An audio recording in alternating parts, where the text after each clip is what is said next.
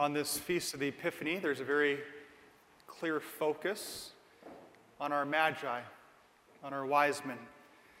And it's easy, everyone, I think, to conclude that we know a lot about them. In fact, I don't think we know all that much. They're a bit mysterious, these wise men, these magi, these men from the East. Where are they from? Well, we're told they're from the East. Menoken? Tappan? Fargo? No, of course not. They're from the East, meaning east of where? Israel. Do you know what's east of Israel? It's called Asia, the largest continent on the globe. They're somewhere from Asia, probably the east of the Holy Land. Kind of mysterious, isn't it? We really don't even know their occupation. I said they're wise men. I don't know what that means. Scripture calls them magi. We call them kings. They're kind of a quasi-astrologer, quasi-astronomer, scientist type thing. Sounds a little mysterious to me. We actually don't even know how many there are.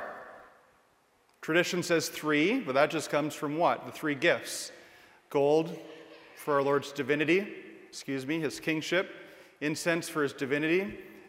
Myrrh, a kind of oil that would be used to point to the fact that his body would one day be placed in a tomb and anointed with oil. But we don't know how many there are.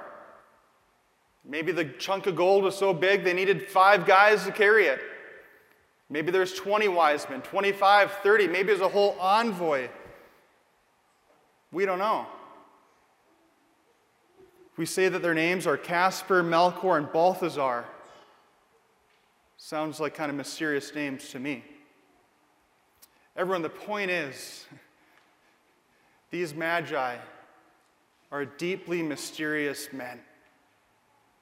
And yet, there's something that we know with perfect clarity and absolute certainty about them. Do you know what it is? These magi moved. They moved. Really, Father?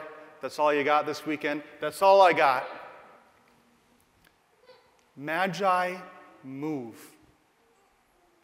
Now, why is that vitally important for our own lives of faith? Because that whole, let's say, image of moving is indicative of what the goal of every heart is, isn't it? To move. To move. Children, kids, you know this. 10 days ago at Christmas, our magi were almost all the way over around the corner by our Blessed Mother. Last night when I had Mass, Father Wolf had Mass this morning, I slept in. This morning when I left here last night, just so you know, when I left here last night, these wise men were over here. And when I came in, I thought someone stole them. They're now behind Jesus. Everyone, magi move. And so do followers of Jesus. So do disciples of Christ. You can't be a follower if you don't follow. It's part of the gig.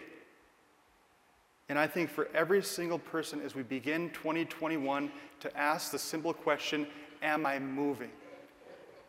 And if not, just get up and let's move. It's been said before that in the spiritual life, there's 2 directions. We're either moving to Jesus or we're moving away. And that actually there's no middle ground of standing still. That standing still is actually a regression. So what's very clear on my mind here this evening as we celebrate this great Feast of Epiphany is how can I move? And sometimes we don't feel like it. Sometimes we don't want to. You know, the best thing we could do is get up and move. May 2021 be a year of movement closer to our Lord.